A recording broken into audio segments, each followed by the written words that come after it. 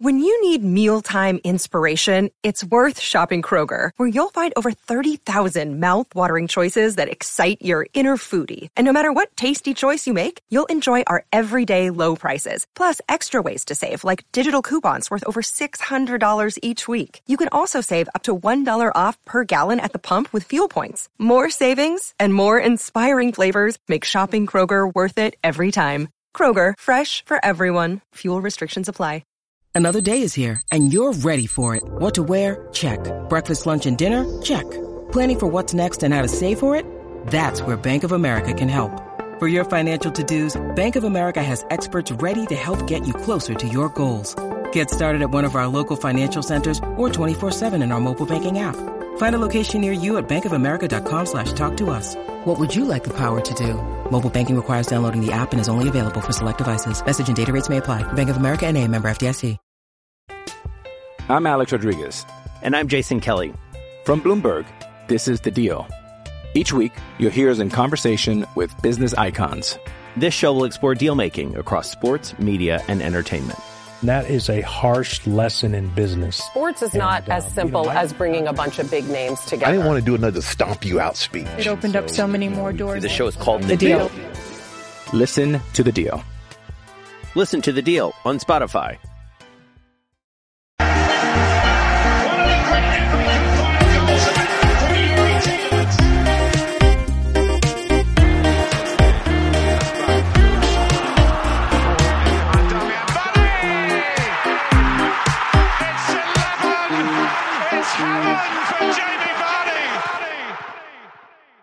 Good evening and welcome to It's 11, It's Heaven for Jamie Vardy, the Leicester City podcast by Leicester City fans, for Leicester City fans. And tonight we're joined by a West Ham fan as well, PDC darts referee Russ Bray. Russ, how are you?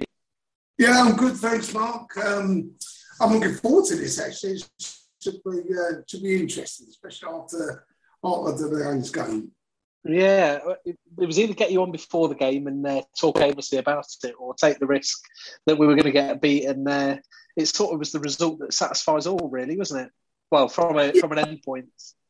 I think you boys will be disappointed, but it's so late. I mean, we've had it a couple of times. I said to you earlier on, with Man United, they scored. Well, we had a penalty saved in the 94th minute to make it 2-2.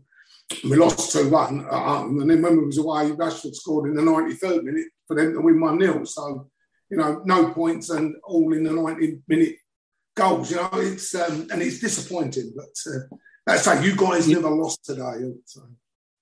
You sure you weren't there today with the Leicester shirt on, just to make sure that happened again?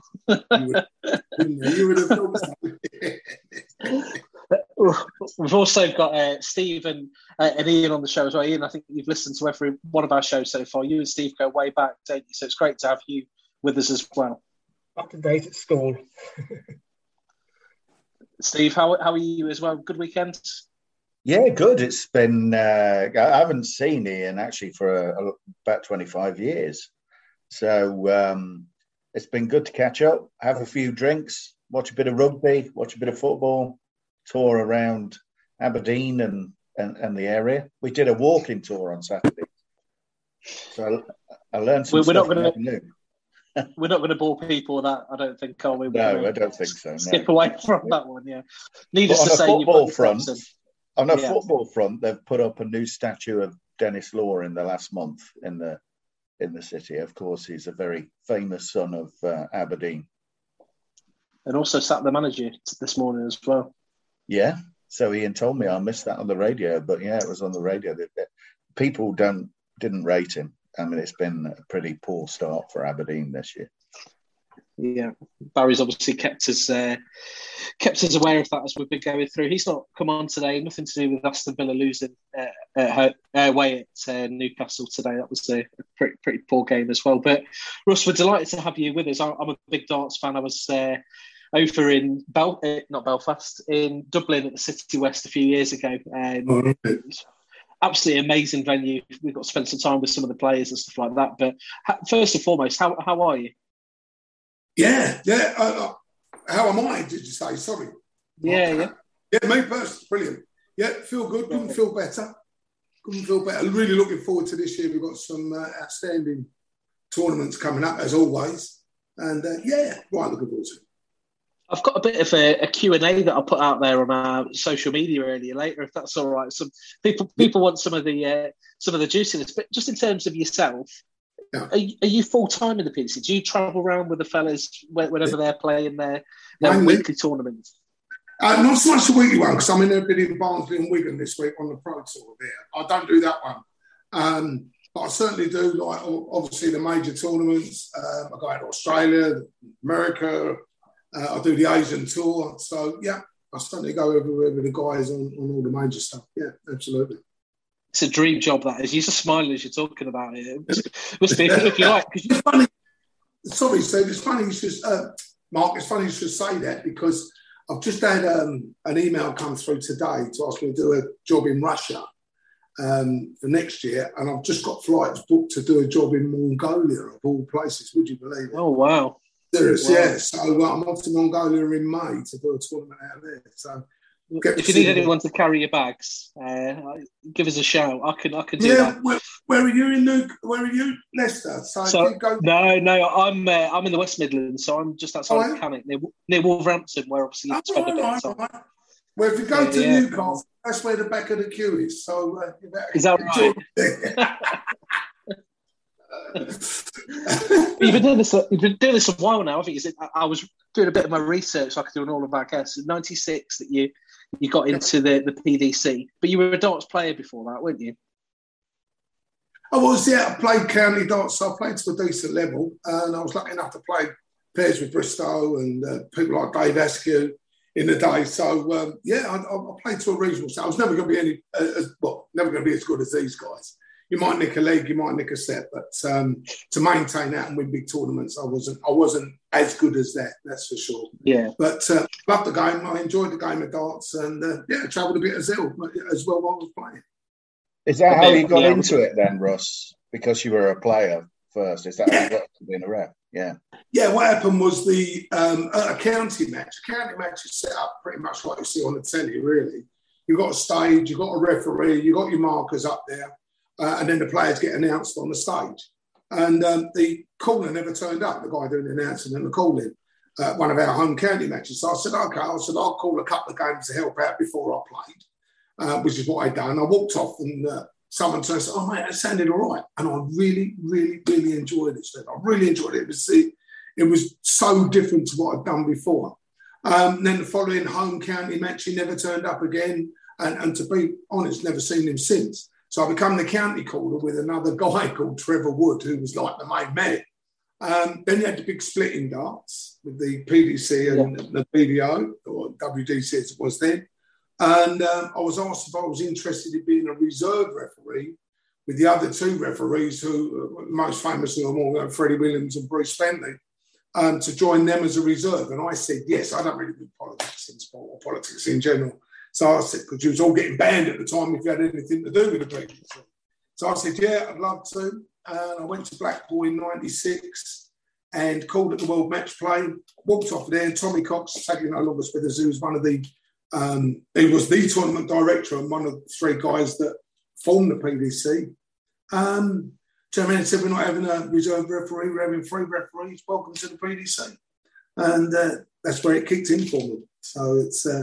got in by accident, and here I am 26 years later. You owe that fella a drink, don't you, if you see him again? Let's put it that way, the caller that didn't turn up. Steve Smiley, wherever you are, Smiley, get hold of us. And obviously we've asked John, because you're a West Ham fan, so have you always been a happy hammer? Always, yeah. I was born in Essex, and as a kid we used to get on a 7 to 8 Green Line, which used to be at the top of my road. Get on the bus there, and they used to drop me right outside the Boleyn, literally. So it's just one bus all the way there. I was born in South Ockenden, which is just down from Dagenham, so, off the A13. I don't even know that way, I don't suppose.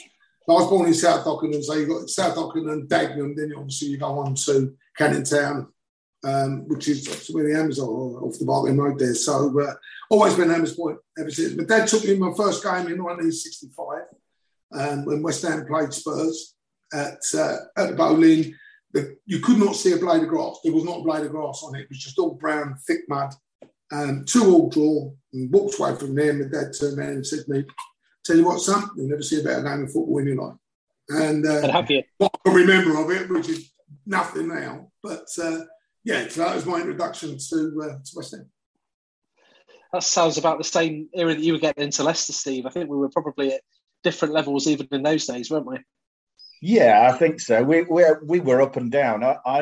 My father used to take me to the reserves because he was a season ticket holder in the 60s. And I think the first season I started going on my own was about 70, 71. So I was about 9 or 10. And I think that was the season we got back promoted because we got relegated the year we were in the cup final in 69.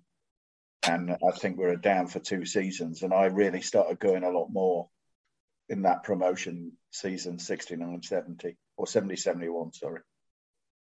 And how about you, Ian? When did you start coming down the Leicester? My first game was a year before, Steve, in the earlier part of 1969. Yeah, midweek game in October. We won 1-0. Can't remember who we played now. It was been freezing cold. And recently I just had to go onto eBay and find the programme. I should have brought it with me to wave it around a bit tonight. But yeah. And you found that programme, did you? I found it on eBay. I didn't have it from the original time, but yeah. Yeah, my father wasn't a particularly big fan, but I remember going to the FA Cup final in 69 and I couldn't go. I stayed at home, kicking a ball against the fence in the back garden that afternoon, getting quite frustrated. But of course then we lost as well, so... Yeah. We tended to though, didn't we, in those days in the cup finals? Yeah, you must have had some. You must have had some glorious days supporting West Ham. There, you saw them win the World Cup as it was back in the day there. Exactly what we done, wasn't it? West Ham won the World Cup. Yeah. 66. Remember 66, cheering and shouting and jumping about. And funny enough, although my dad was born not far from where I live now, he's born in Bury St Edmunds, and Ipswich, he's got a sort of an affinity with Ipswich. I do, obviously with him living there, being born there. But he was mainly a Spurs follower, and I always used to rib him all the years. You know, West Ham won the cups. Yeah, some good days, great days. Great days at the minute as well. Really exciting side that they've got back down now at the Olympic Stadium. What do you call it? The London Stadium. You don't call it the Olympic Stadium, do you? Yeah. They must be looking upwards of it. Do you think they can get into the Champions League this year, Russ? No, you've got to be really... I mean, we've had, 25, 26 games now. We've got 3 or 4 teams behind us that have only had 22, 23. What I can remember, 20... and realistically this year, I would have said 7, 8. Realistically, you know, I mean, yeah, we're sitting in the 4, but there's no way we'll stay there. You're only a point ahead, and they've got 2 games in hand on us. So, no. We'll give you a bit of advice about qualifying for the Champions League. The best thing to do is to be in the top 4 all season, and then in the last 2 games, drop out. That's what we've been doing. So, you know, we're not bothering this year. If you're not up there, you can't bottle it, can you? That's one way to look at it. Oh, Tom's just joining us now as well. He's literally just back from today's game. I think we'll start on today's game, actually. I've seen him a few times in the crowd today. I wasn't able to get down there. But, Tom, how are you? Yeah, I'm all right. It was an interesting game, wasn't it? I think I kind of called it at 2-2, but awful first half. And I think from what I've just heard on the radio on the way home, a lot of people have glossed over that fact, and it's as if the first half didn't even happen, and we're all moaning about the second half. But one of the worst halves of football I think I've seen down the KP. Yeah, well, you just joined us at the perfect time, actually, and we're just about to discuss that. We've just been discussing West Ham's sort of recent history, where they're at the minute, and we've got, and then Russ is obviously with us from the PDC. You know, Russ, don't you, Tom, because we were there in Dublin. I do indeed, yeah, great times. Yeah. How you doing? So yeah, we're going to be fangirling a little bit tonight, I think. Yeah, it was a really surreal tournament that was for us, Russ, because we've never really been to. We've never been abroad to the dance. We were in the bar at the City West. We stayed at City West. And I looked around and I said, Tom, Gary Anderson's there. And he was there next to us, and Wayne Mardell and people like that. It seemed a really relaxed atmosphere. Is that general for when you guys are on tour, is it? Very much so, very much so. It's it's funny because obviously I know all the players, I know them personally as well. We also know their wives and their kids and everything else, you know. So it's surprising just the competitive nature that you see on the stage is totally different to what they're like off it. You know what I mean? These boys, they're family guys. They're passionate with their family as well, and a lot of time bring them along. So of course we get to know them as well, the wives and the kids, and it's lovely, and it is very much a family feel to it in that sense. Yeah, it's just amazing how much it's grown, though, isn't it, over the last sort of, let's say, 10 years. I think 2012 was when we went there, wasn't it, to the City West? And I remember we were standing talking to Michael Smith, who'd beaten Peter Taylor for that first time, I think, where he had his first real big result. Yeah. And then we were talking to him outside, weren't we, after we were, and we said, look, you guys are the next rock stars. And he was like, what are you talking about? But they are. What a life they're giving to themselves and their families. He's got a farm as well, isn't he, old Michael Smith? I don't know. He's got chickens. Yeah. Well, he's got chickens. I'm not sure if that qualifies as a farm.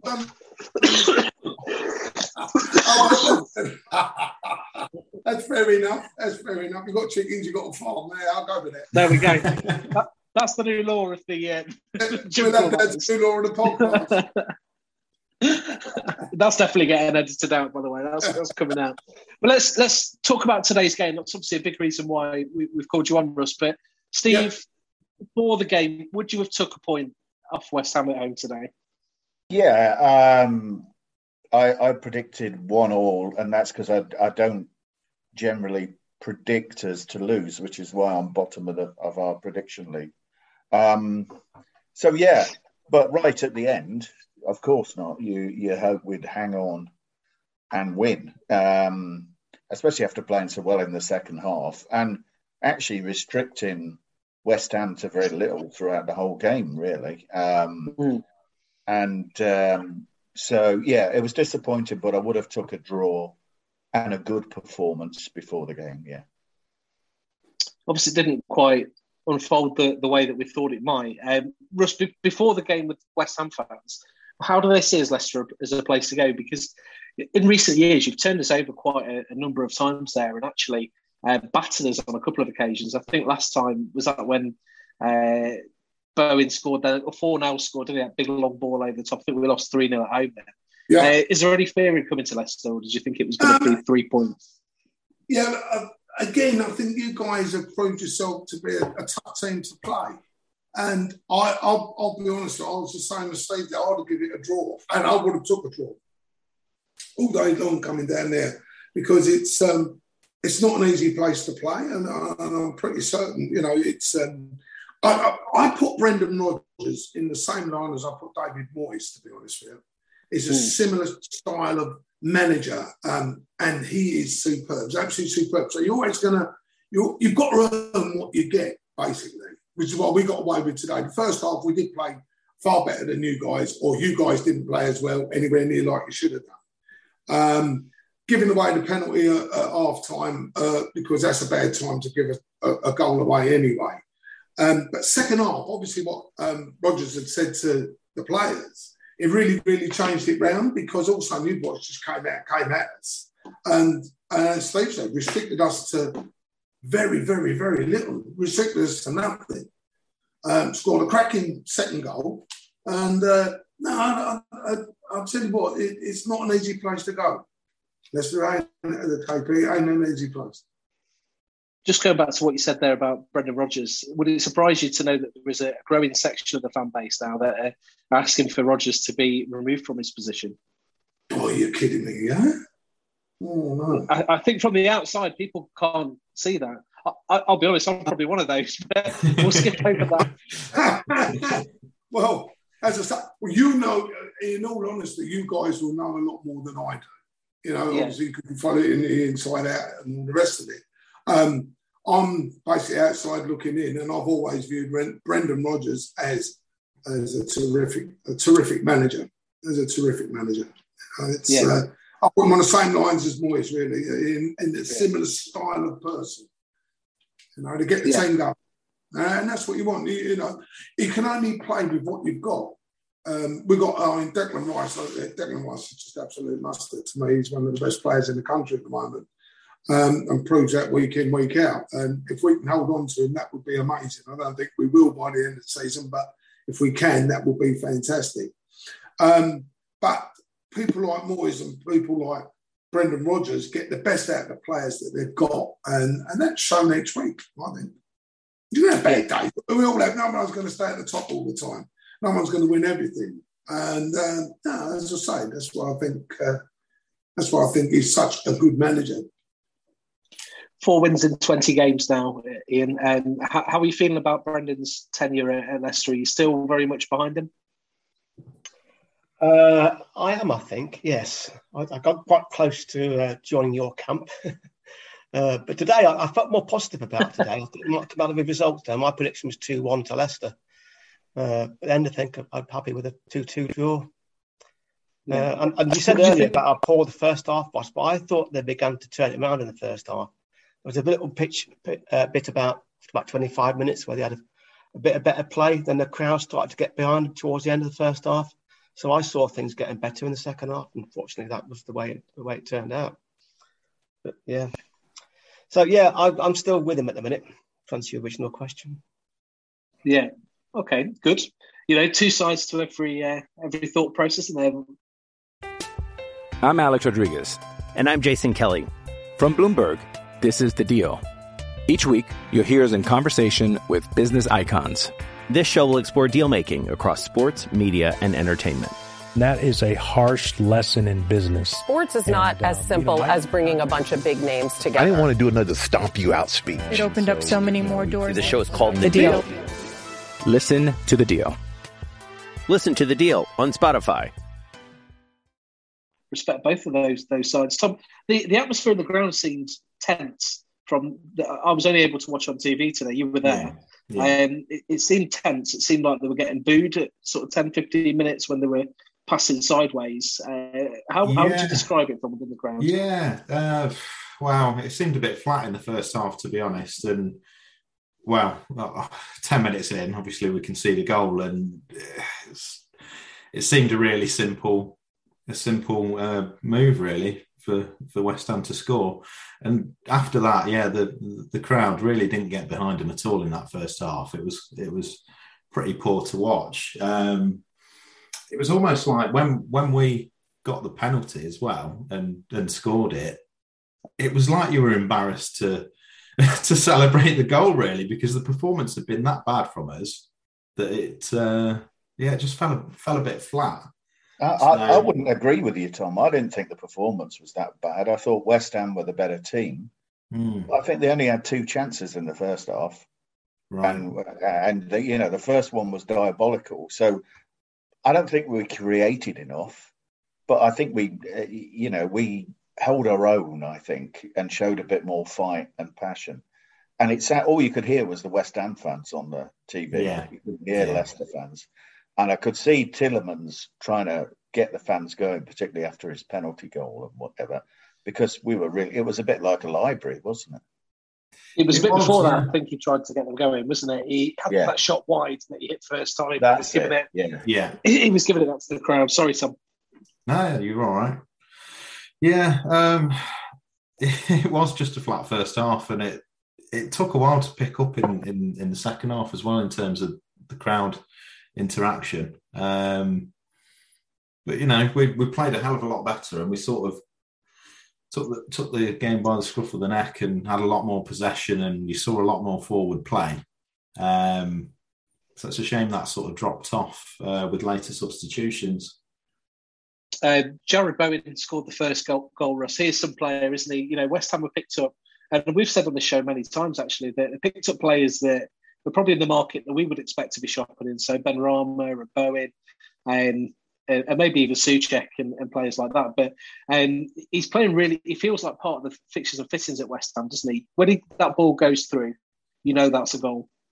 You always fancy it every time it goes to Bowen, you fancy it. I honestly think he's going to be called up for England next. I really do. He's got to be, it's certainly got to be looking at him, because he is becoming very much a prime target. You know, it's especially with Rice in the midfield there feeding him and something like that.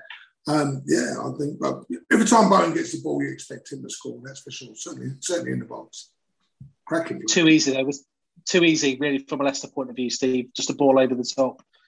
Really poor defensively by, I think it was Amati that lost it, wasn't it? No, it wasn't. No, it was James Justin and Sionchu. He was in the middle of them two. Amati was on the big guy.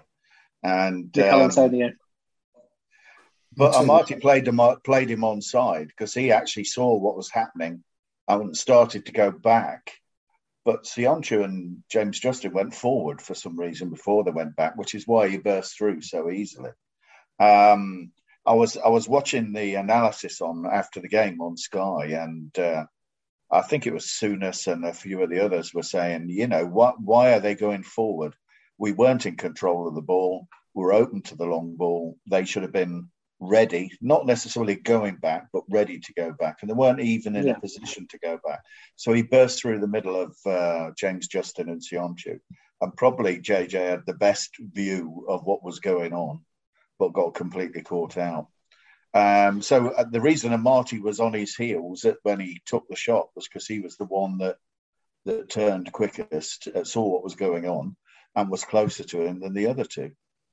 Yeah, he came to the first half, didn't he? Amati. It was poor, yeah. Oh, he did. He had a very nervous half, didn't he? Was that the ball he played across when it kind of dropped almost in between him and Schmeichel? He couldn't have played it back to Schmeichel, and he just half hit it sideways, and it went between the West Ham players' legs or something. How it was ridiculous. Yeah, he didn't look great. But he got better as the game went on, but he had a very nervy start, I think. And Schmeichel luckily the time, didn't he, as well? Say that again, sorry. Then Schmeichel got angry with him a couple of times. One particular time, he did carry on playing. He was very sort of that was a really bizarre moment in the ground. And then, of course, Amati was getting booed for sort of caring about Antonio. But it looked like the way we were going to try and fight back in the game was to get a bit physical, actually. There were some meatier challenges in that first half. But the way we did get back into it was a bizarre handball, really, by Cresswell right on half-time. Russ, I'm not sure really what was going on in his mind there, because it didn't really look like he had his view blocked too much, but his elbow went up and it was a definite penalty, wasn't it? Oh, yeah, penalty all day long. Again, like Steve, I was watching it afterwards, and I was saying, basically mistimed it. He just mistimed his jump. And straight on the arm, no, you couldn't... You couldn't dispute that in any way, shape or form. Penalty all day long, you know. It's bad time to give one away just before half-time, bad time. Yeah. And you know that Youri Tielemans is going to score penalties, don't you, Tom? What you wouldn't have seen from within the ground was on Sky, the infographic came up where he puts his penalties, and they're all pretty much in the same side, the same place. So the keeper would have known that. So to still go that way and score is quite difficult. Yeah, I was going to say, I thought he made a good effort at trying to save it. And I wouldn't have been surprised if he'd have got to it, to be honest. But well placed in the corner. It's just come up on my phone while we've been talking, some breaking news that Brendan Rodgers has said that Youri Tielemans has not turned down Leicester's contract, which has been widely reported this week, Steve. Is that something that surprises you a little bit? Well, I'm never too sure. He said it on after the game, actually, on the Sky interview. He said, no, he's not turned down the contract. He hasn't signed it, but he's not turned it down. It's still being dealt with. And he said, so where all this stuff comes round, I've heard the stuff in the press. It's absolutely not true. He's not made a decision. And he's not said he's not going to sign it. And he hasn't signed it, obviously. So... And Rodgers still thinks there's a chance that he could persuade him to stay on. We'll see.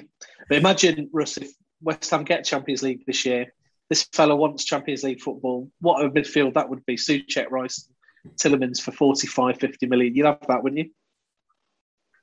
Not just all day long. That'd be lovely. I think that's how we get West Ham into the Big Six, isn't it? Doing that. Yeah. So, Russ, I just wanted to say, Russ, by the way, that's the last 2 home games we've drawn, having been winning going into the into injury time. And 2 games, it's like 2 lots of 90, but my maths isn't very good. What's that again? No, it's mine these days. Well, don't forget, mine's been 91 and 93, and I aim a score of 184 darts. There you go. You're trying to get a 180 out of it there, Steve. I'm trying to get a 180 out of him, yeah. Hey, this is well, yeah. They got it.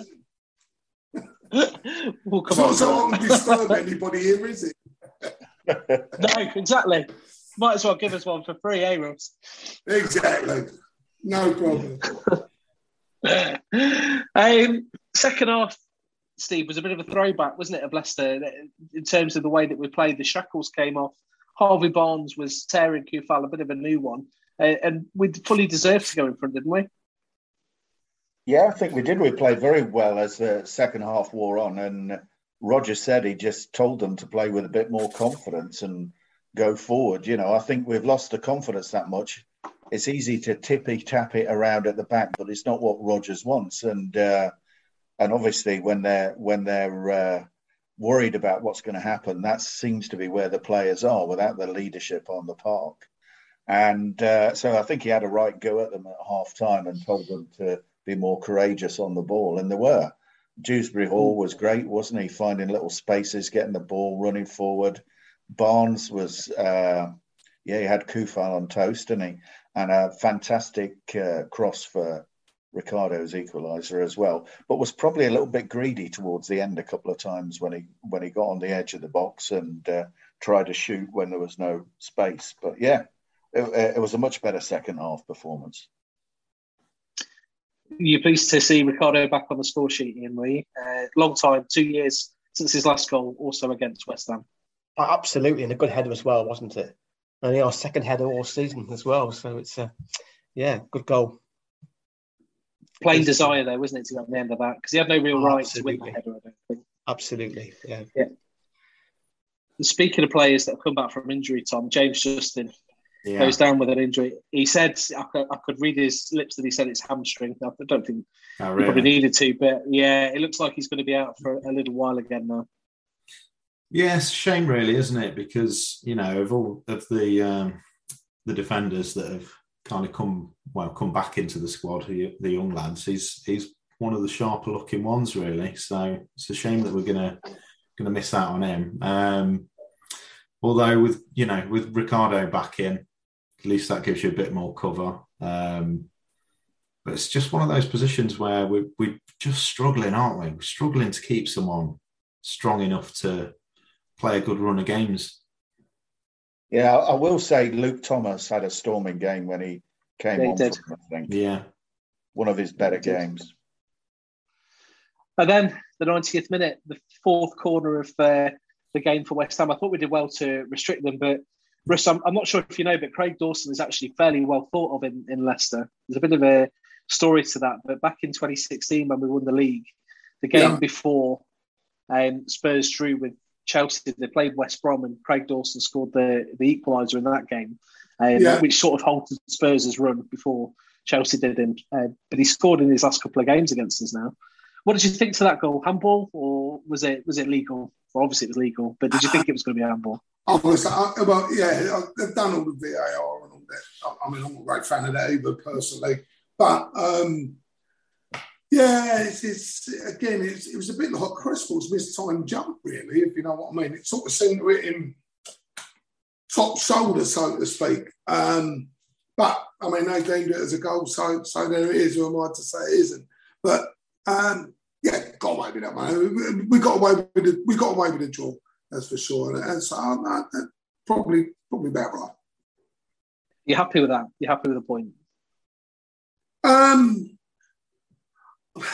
Win your home, draw your away. That was always what we was told. So You know, you go away somewhere and you walk away with a point. And again, like I'm saying earlier on, you know, you go to, I mean, say Filbert Street, you go to the KP Stadium, you know, and yeah, you know, it's you're grabbing a point away from home, and it's not as though you're not a decent side, you know. We go to say, I'm not saying Norwich or Watford are not decent, but we've gone there before now in seasons past where we should be walking it, and we're losing 2-1, 1-0, you know, and they're the ones that you've really got to stand on. You guys, you, Man U's, Man City's, Liverpool's, your Tottenham, your Arsenal's, if you can grab a point at their ground, that's tidy. It's going to feel like a much better point for West Ham, Tom, isn't it, than Leicester? What was the atmosphere like in the ground? And what did you see of the goal? Because you were obviously at the other end in the Kop, weren't you? Yeah, I mean, I can't say that I saw anything wrong with it because I was so far away. Really disappointing, though, because, you know, when we bring on a Vestergaard with a few minutes to go, you know you're kind of inviting crosses and corners onto us. We knew that was the way it was going to go. And then you're thinking, if this kind of goes tits up, it's kind of on Brendan, isn't it, for that? So, yeah, it was a bit of a mood killer, but I think for us to get a point, it's a step in the right direction. And I feel like we all felt we got a bit of a second chance at the end of that first half anyway, by getting the penalty. So, yeah, I think it's a fair result, to be honest. It feels like 2 points drop there, doesn't it, Steve? 90th minute again. If it was us equalising, it would have felt like a great point.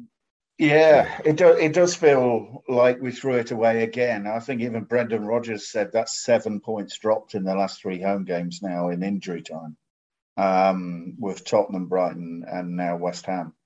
And I think we had enough chances in the second half to have a 2-goal cushion. And we might not have deserved it on the first half performance, but in the second half maybe. But we didn't get any more goals. And to be honest, the other 3 corners and free kicks, we defended without an issue. Not the usual scares and people just heading over and wide. So I wasn't as nervous as normal, but obviously conceding a corner in injury time, you're going to be a little bit nervous being Leicester City. And to be honest, Amati wasn't strong enough. And looking at the replays afterwards, it hit his bicep.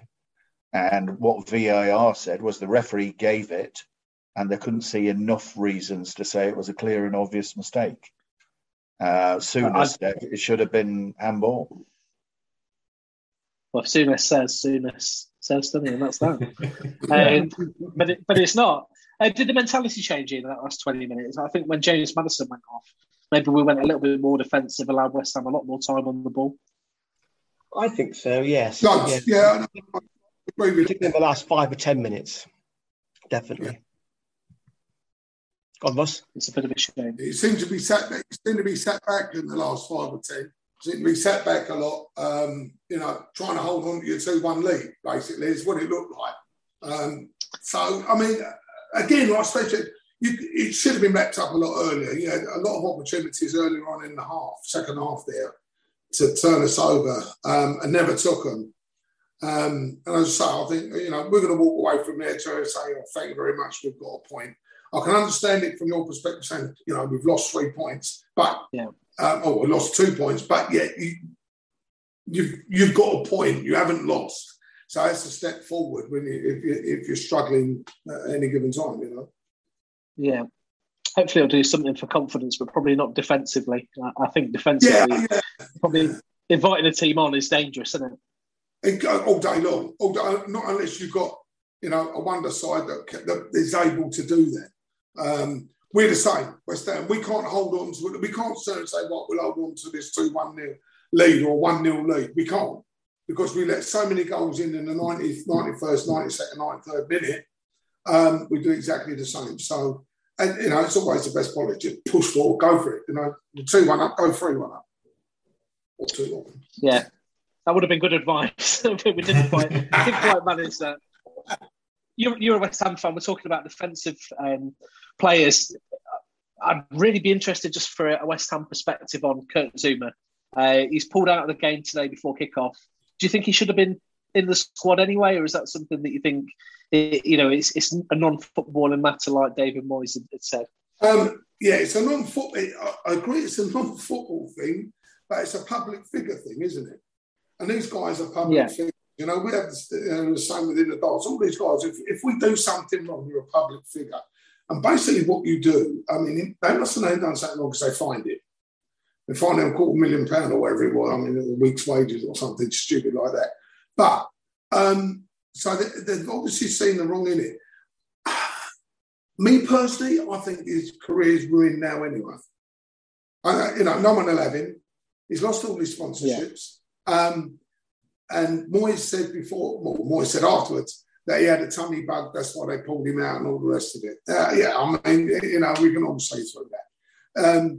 No, I don't think he should have played. And, it's just pure stupidity what he's done. Absolutely stupidity. Cruelty as well to the cat, who's got no say in it at all. But it's just, you shouldn't be doing things like that. And, no, it certainly shouldn't be involved with anything. Personally, that's me personally. I don't think he should be. Yeah. It's the wrong thing to do. I presume by stomach bug he meant that he was shitting himself playing in front of an away crowd. Well, but you never know. They're just going to murder him, aren't they? Yeah, I imagine, like you say, that if anyone in the PDC had done something similar to that, you'd have had a call from Barry Hearn saying, "Look, you're not going to be on the stage on Thursday night." I would have had a call from Barry Hearn saying, "Thanks ever so much for what you've done over the last few years, but goodbye." And that's what would have happened, I'm sure. That's what would have happened, I'm sure. You can't, like I say, you're a public figure. It's not as though, you're the bloke playing football over on the park on a Sunday where no one really sees it. Or in inverted commas, some people don't even care. But when you're a public figure, you've got to be squeaky clean, and it's as simple as that. You can't be doing things like that. You've got pretty well put that, Stephen. Sorry, I lost you again there. No, not at all. I'll sort of finish. But yeah, you just got to be squeaky clean, really, Mark. With the Lucky Land Slots, you can get lucky just about anywhere. This is your captain speaking. We've got clear runway and the weather's fine, but we're just going to circle up here a while and get lucky. No, nothing like that. It's just these cash prizes add up quick. So I suggest you sit back, keep your tray table upright, and start getting lucky. Play for free at LuckyLandSlots.com. Are you feeling lucky? No purchase necessary. Void where prohibited by law. 18+ terms and conditions apply. See website for details. It's pretty well put there, Stephen, isn't it? The way that Russ has just put that. Any further thoughts? No, just I don't think he was. I don't think he was ill. Missing the game for that, he'd be a bit of a pussy, and then he'd have to kick himself, wouldn't he? So. Here every Friday. Boom, boom. Oh, dear. Listen, on our show, Russ, we play a bit of a weekly quiz called Last Man Standing. So basically, there's a quiz question. It's going to be today regarding Leicester and West Ham to make it a little bit fairer. If you get an answer wrong, then you are out, and then it carries on until there's one person left. This is either going to go quite well or it's going to be over quite quickly because I'm not sure if it's an easy one or not. But since the Premier League era started in 1992, there's been 13 players that have played for both Leicester City and West Ham United. I've only got up to 2015. I don't think there's been any since then. And I'd like you to name them. And I'll start with you, Russ, if that's all right. Want me to name them? Just one. Just one. Oh, yeah. Right, well, I'll tell you what, I'm going to be totally buggered straight away. So that's me out. I can't tell you one at the moment. Do you know what? I'll come to you last then. I'll see if we get the wetted. This is going to be a challenge. Steve, come on, give me something. Tony Cottee. Thank you. There's now 12. Ian? That was the only one I think I could name. So I think I'm going to join the same club as Russell. Apologies for this. Tom? No, I'm struggling as well. Bloody hell.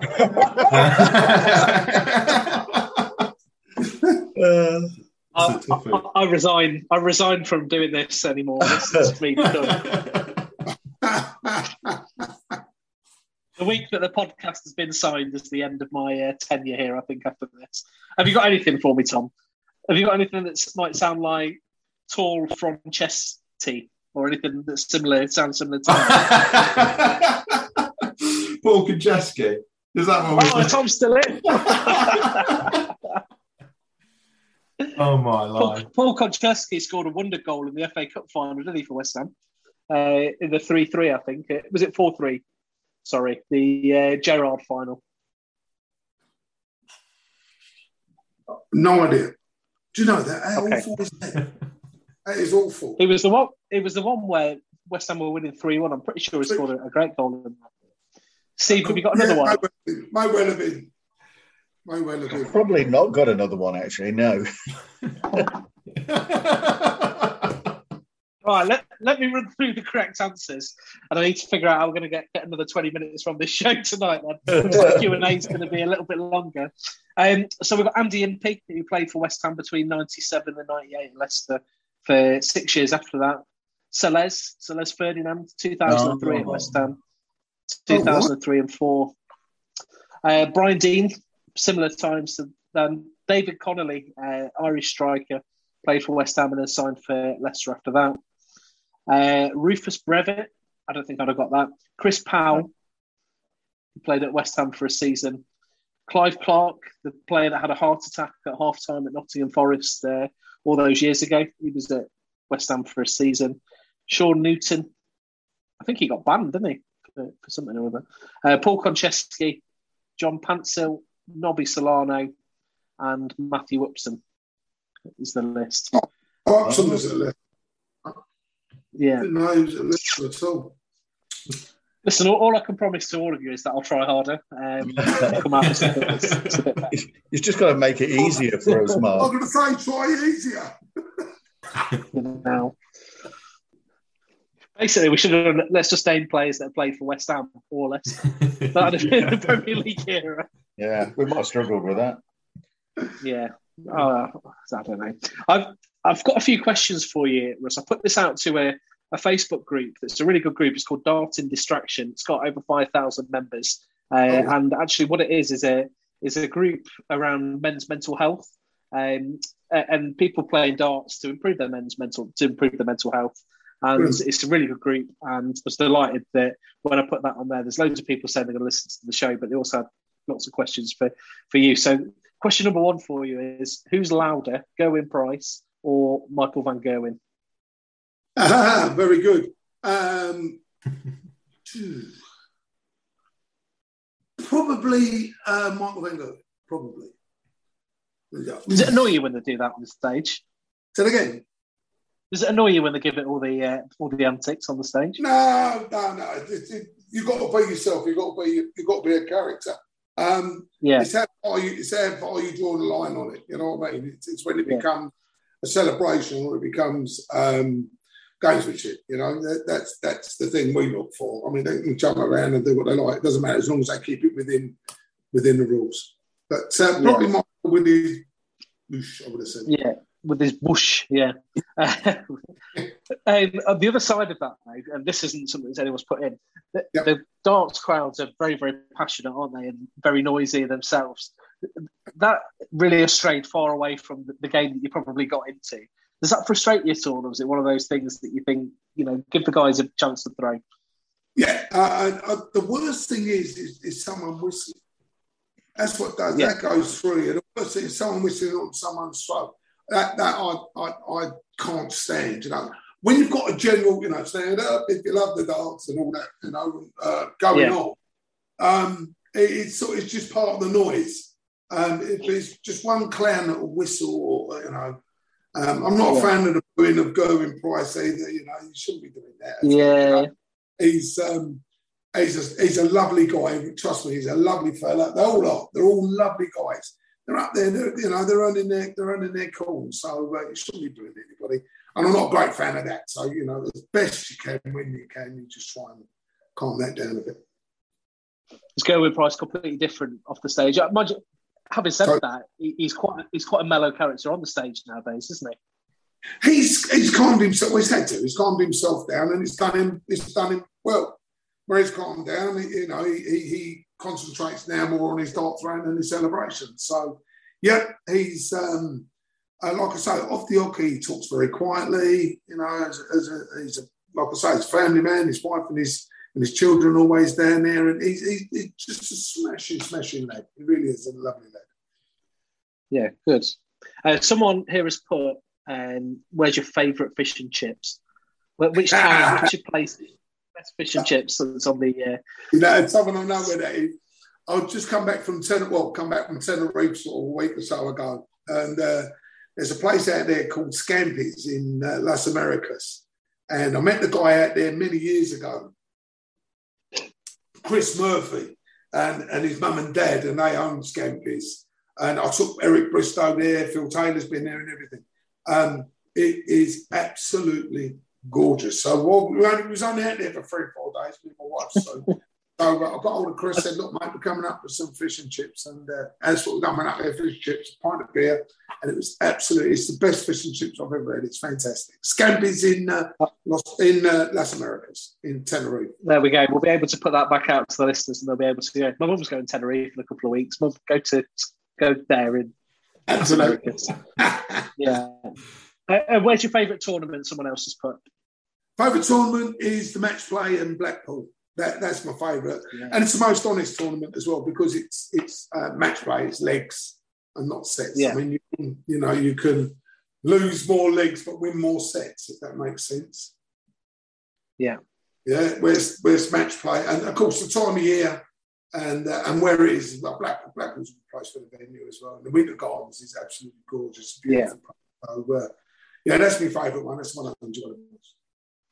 Final one for you then. Someone's asked, have you ever had to disqualify anyone as a referee? No, never had to. I've had a word with a few, but I've never had to disqualify anybody, no. That's sorted that out then, isn't it? Not in that sense, no, I haven't, no. Okay, great. Listen, let's move on. In midweek on Thursday night, they play Randers in the European Conference League. Obviously, West Ham have stayed in the Europa League. We've been relegated a division to the next level. Steve, how are you feeling about the game on Thursday? Do you think it's a game we need to really care about, or is it one that we just sort of need to get out of the way? I think we should care about it. It's all we've got to go for now this season. I mean, there's already people writing off this season. We've had so many injuries. We're still getting players injured, like today and James Justin. And maybe it's a way for Fofana and Evans and Vardy to get some fitness back if we get past Randers. It's all we've got to play for. Really, it is, isn't it? We're not going to get into the top 7 this year, I don't think. Much chance of that. So it's the only thing we've got left to play for. Right, and glad you've joined us because I believe you've got a lot of knowledge on Randers. Absolutely. I know how to spell it. I know it's not Rangers. But I'm going to try and get down there on Thursday. Let's go. You're going to go down, are you? Yeah, I've not been there for a couple of years. I'm going to try and get down on Thursday. Some tickets for sale, on general sale, so I should try and come down. Yeah. But again, like Steve, I think we should absolutely, we should go for this. I think we should give it our best and take it quite seriously. You said a tournament's a tournament, isn't it? Absolutely. A trophy's a trophy. So, yeah, that's it. And we've become quite good at winning them in recent years, haven't we, Tom? So you take that. Yeah, absolutely. Like the other guys, I've got no knowledge about Randers at all, but I think we've just got to put out a decent side, get ahead, and then we can kind of shuffle the pack a bit. Maybe I'll come to the wrong person sort of first here. Russ, have you ever been to anywhere called Randers in Denmark? No. Denmark. I've not heard of that, to be honest with you. That was my last hope. I was hoping you'd gone there with Andy Impey and Matt Upson, and it was all just a big ploy to make me look a bit silly. Never mind. You guys are still in the Europa League, aren't you? Who have you got in the next round? Do you know what? I've got no idea. Absolutely no idea. It's funny because as much as I follow the boys, these last 2 or 3 seasons, I know we've had like the COVID and all the such like, but just prior to that, 2019, I spent about 60 days at home. So I was away for 300 days in the year, and you tend to lose track of bits and pieces. And again, I've not sort of kept up with what I should have done with the boys. So I'm not 100%. You've got the right answer anyway, because they haven't got anyone yet. Because they won the group, they don't find out who they get after the next round. So they're fine. But there's some big teams in the Europa League still. There's Borussia Dortmund and Barcelona and Napoli, who we know about because we played them, Leipzig. So it's a good tournament. That is some good away days there, I imagine, as well. If you can keep going, so you never know. That takes us on to next Sunday, Steve. We've got Wolves away. That is a big game, isn't it? We've just skipped over Randers there really quickly. How much? It's a relative local derby, but how much should we be up for next Sunday? I think after the Florist debacle, they need to be up for every game. If they want a future in Leicester, I'm assuming that Rodgers is going to stay and not get sacked or not choose to leave. And I think if players don't put the effort in over the remainder of the season, some of them will be up for sale, I think, in the summer. So I think it's really important. What Russ said earlier about, go away from home, get a point, win at home. We've not been winning at home, so we've got to start picking up some points on the road, haven't we? Definitely. That's if you're not doing it at home, you've got to do it away. You've got to get them from somewhere. You say you got Wolves next week. Yeah, Wolves away. Yeah. Again, that's the derby in my house. That one is. Yeah. Stepson likes Wolves, so I need to. Does he really? Not lose. Yeah, need to not lose the bragging rights in our house. Is it at Molineux? Yeah. Yeah, it is. Yeah. Well, we was there in November because I was down at the Grand Slam and I could have gone down, which is in Wolves. The hotel we staying at is virtually next to the ground, and the Wolves players come to the hotel, have their breakfast in the Saturday morning, off they go.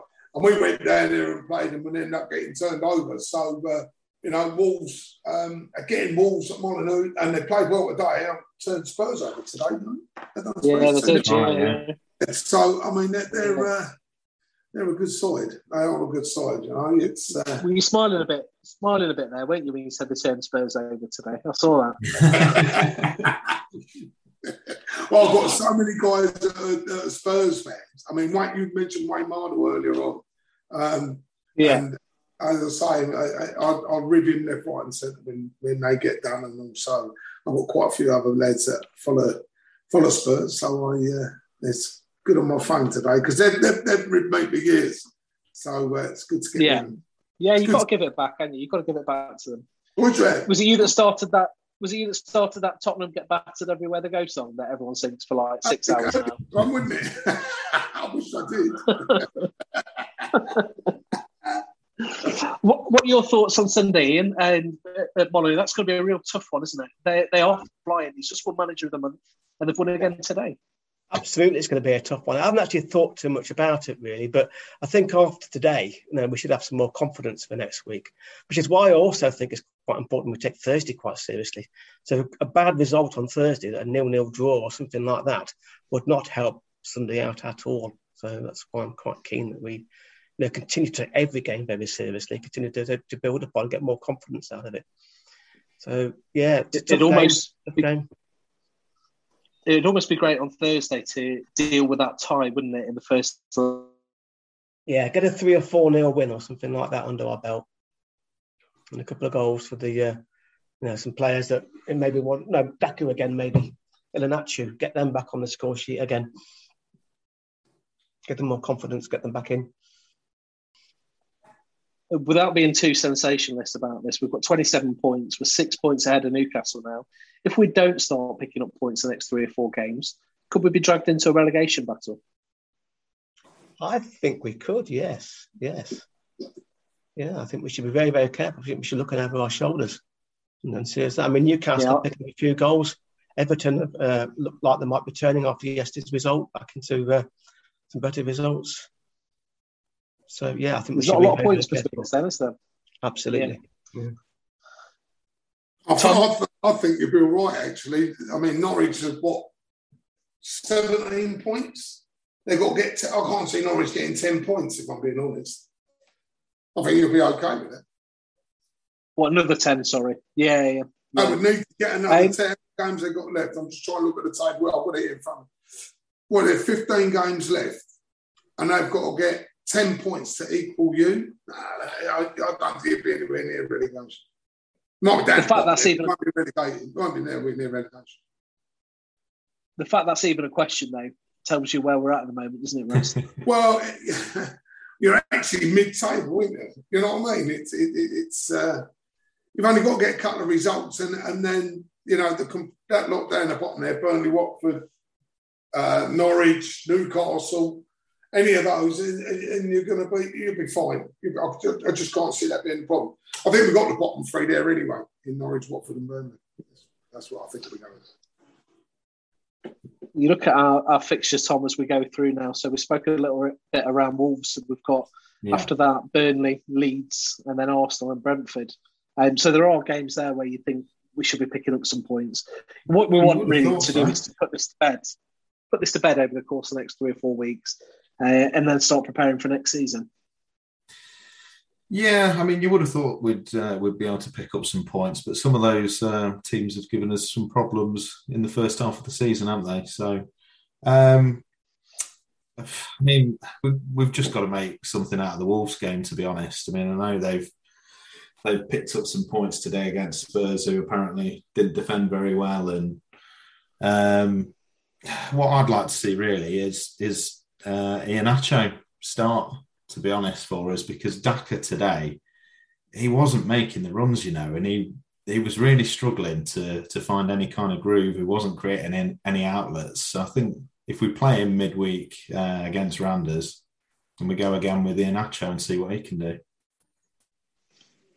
It's a good shout, mate. Yeah, I'm a bit worried about Wolves next week because they are organised. Like I say, they don't concede many goals, but set pieces and stuff like that is a real strength for them. So again, it's about, I think Ian's spot on, when he said about momentum. Start getting that habit of winning, because winning is a habit, isn't it, Steve? It's one of those things that you start getting that.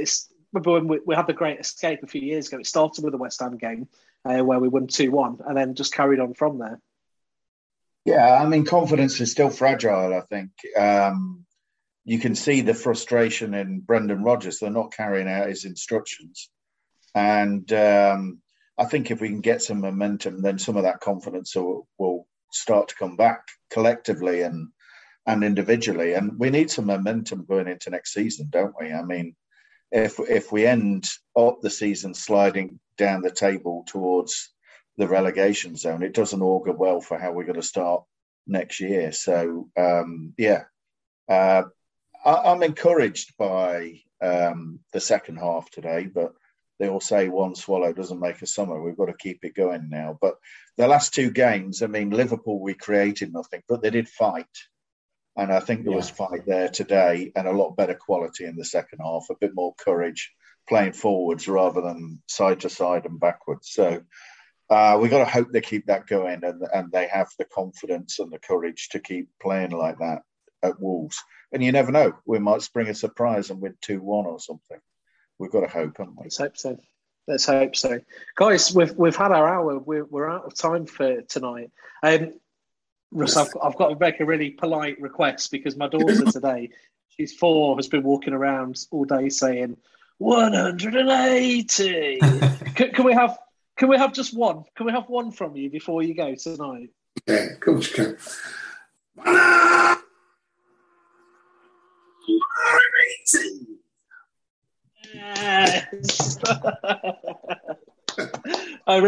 Yes. She's got that from me, so I must have been going around saying that because I don't even remember saying it to her. She said, "You've got that man on your podcast tonight that does 180." This is where I tell you, at my wedding, we were also doing the Peter Wright dance quite drunkenly for a good part of it as well. So, yeah, we love the dance. But thanks so much for joining us tonight. What's on the agenda for you? You've got Belfast this week, you say? Yeah, I've got Belfast on Thursday night Premier League. Friday night I'm doing an exhibition with Wayne Mardle in Belfast. Hopefully I'll get back in time Saturday morning because I've got a flight to Austria. I'm doing a darts tournament out in Austria on Saturday night and Sunday. then back home, then I can't think what I'm doing then. I'll have to have a look at my diary then, because I have to work it that way. So it's but yeah, so it's keep me ticking over, keep me nice and busy. Exeter Premier League, and then we've got the UK Open at Minehead. So that's what follows up. Fantastic. At Butlins? At Butlins, yeah, that's the one. Yeah, great. Well, Tom, follow that. What are you up to this week? Not a great deal, mate. Bit embarrassed now. And Ian, you're travelling back from Aberdeen tomorrow, are you? Yeah, I've got to fly back tomorrow morning back to Leicestershire, and a week at home. I've been travelling all over the place the last couple of months. So make sure you meet up for it. Yeah, make sure you meet us for a pint when we're all together in April. We've got a couple of days together, so you have to come and say hello. Yeah, great. All right, Steve, anything from you? No, not a lot. So I've got colleagues up this week, actually flying in tomorrow evening. So we've got a few meetings here in the sauna or the log cabin. And then I'm off to Dublin next week, and then I'll be off to Belfast for the 3 weeks after that, I think. Yeah. And then I might be off to Tenerife. I might try and get a sneaky few days in Tenerife, and if I do, I'll have to look up Scampies and see what. Definitely, Scampies is the place to go. Trust me. This show has been sponsored by Scampi. No, guys, thanks so much for your time tonight. It's been an absolute pleasure. I hope you've enjoyed listening. But that's it for another episode of It's 11. It's 7 for Jamie Vardy, and we'll speak to you again next time.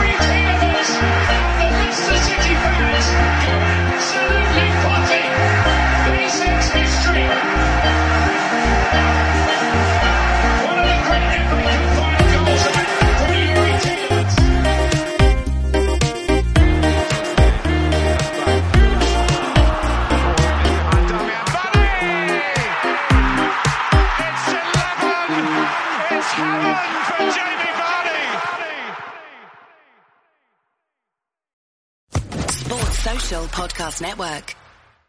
Hello, it is Ryan, and I was on a flight the other day playing one of my favorite social spin slot games on ChumbaCasino.com. I looked over at the person sitting next to me, and you know what they were doing? They were also playing Chumba Casino. Coincidence? I think not. Everybody's loving having fun with it. Chumba Casino is home to hundreds of casino-style games that you can play for free anytime, anywhere, even at 30,000 feet. So sign up now at ChumbaCasino.com to claim your free welcome bonus. That's ChumbaCasino.com and live the Chumba life. No purchase necessary. VGW. Void where prohibited by law. See terms and conditions. 18+.